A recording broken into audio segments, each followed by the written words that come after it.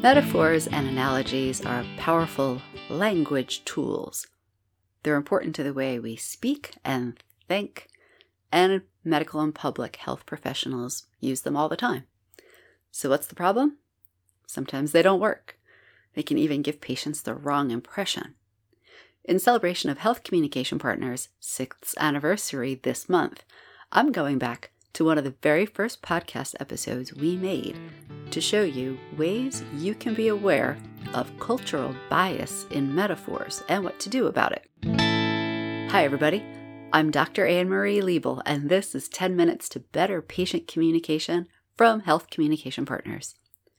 Hospitals and health systems are dealing with new accreditation requirements for health equity and other patient safety and quality improvement projects. You've got the data, you know where the disparities are, and now you need to take action. That's where our new course comes in.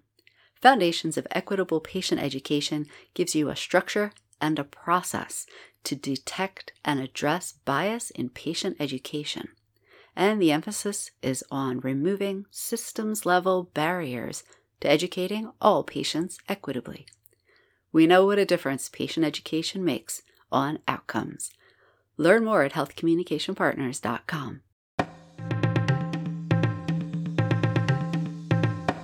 Metaphors and analogies are favorite tools of poets and doctors. They invite us to see a person, an idea, or an object differently by inviting comparisons.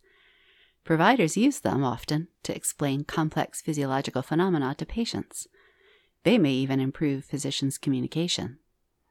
So, what's the problem? Sometimes they don't work. They can even give patients the wrong impression, and you usually can't tell if this is happening. If you're in academic medicine, you have even more to think about. Are your students getting your meaning? Will their future patients?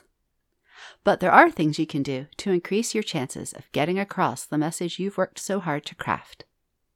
Let's talk about why you're taking your metaphors for granted. Metaphors and analogies are powerful language tools. They're even important to the way we think. Nearly 40 years ago, linguists Lakoff and Johnson wrote Metaphors We Live By. It's a book explaining how metaphors structure the ways we think about the world, not only the ways we speak about it.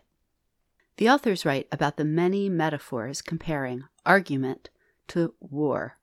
We tend to talk about argument in terms of defense, tactics, destroying opponents, and so on. We see argument as a kind of war or battle. But then they ask us to imagine a society where argument was not metaphorically seen as a war, but maybe more like a dance. It's possible that if we were to witness an argument in such a society, we might not recognize what we were seeing because it did not look like an argument or a war to us. We live by metaphors. We're surrounded by them. But this almost invisible nature of metaphors can work against you when you're creating a metaphor or analogy for patients. This is because it can be hard to step back and notice what we're taking for granted when we use metaphors. But that's just what I'm going to help you do. A recent JAMA editorial asks physicians to be thoughtful about the metaphors you use often. The author, Britt Trogan, remarks on physicians' practice of, quote, drawing on the commonplace to express the complex. The question is, what are you considering commonplace? Your metaphor hinges on what you assume is common between you and your patient audience. Being aware of your metaphors is important because comparisons only work if the audience knows at least one of the items being compared. Now, you know that a metaphor and an analogy is a comparison. Rhetorician I.A. Richards famously gave names to the two halves of the metaphor. One is the tenor and the other is the vehicle.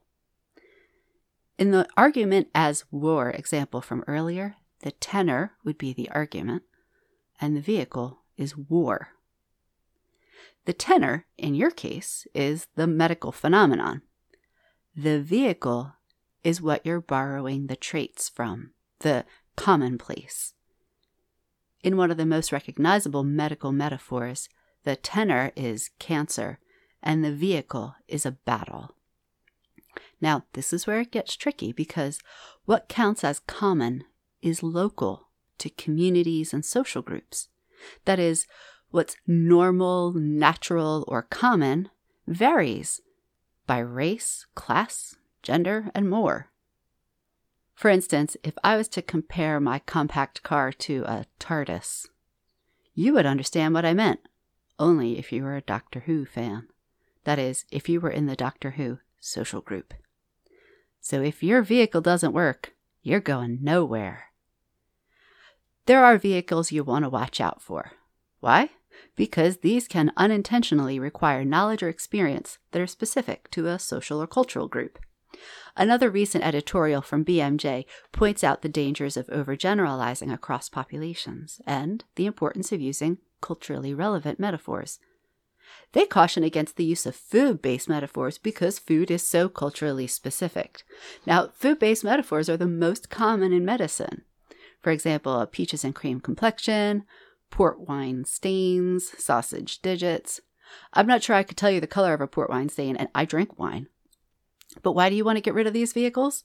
Because you want people to understand your metaphor's meaning. Also because cultural mismatches in speech and language patterns in institutions are a source of negative outcomes for the people involved, as found in research based on culturally relevant, culturally sustaining pedagogy over the last 30 years. These theories inform these recommendations. So, what are they? Let's steer clear of holidays, celebrities, music, movies, television, history and geography, vacations and other leisure time activities or hobbies, and jokes or other figurative language. Now, some of this may sound like I'm splitting hairs, so let's give an example. Vacations. Seems innocent enough to talk about, right?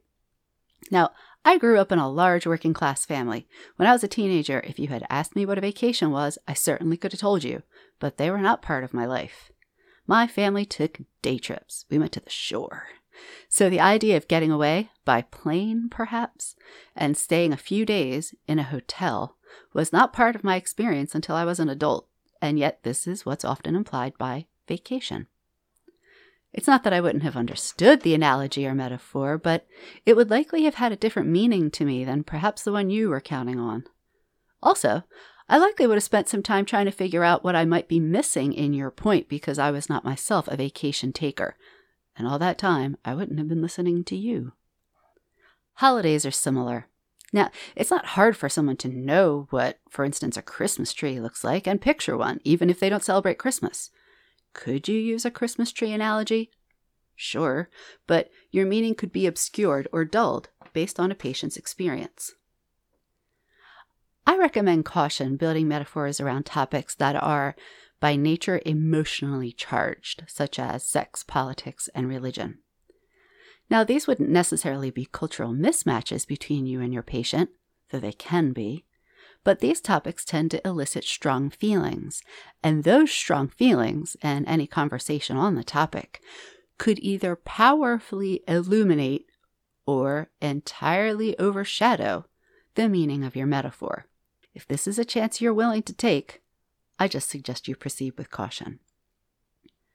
Now, there's caveats for all of the suggestions I've just made, but above all, be aware of the assumptions you're making about your patient. If you must use a food metaphor, consider, for instance, what are you assuming about the kinds and quantities of food that your patients eat, have access to, prepare, or enjoy. And in this way, using effective metaphors also lets your patients know you see them and hear them as people and as members of communities. Figurative language is beautiful and powerful when it works, but it is tricky and culture-specific. Your metaphor hinges on what's common between you and your audience. And remember, what's common varies by social groups. You don't want your metaphor or analogy to disadvantage some of your patients just by virtue of who they are. So when in doubt, use the concrete. Focus on explaining things in simple terms. Visit healthcommunicationpartners.com and join in this conversation. I'm Dr. Anne-Marie Liebel. Thanks for listening.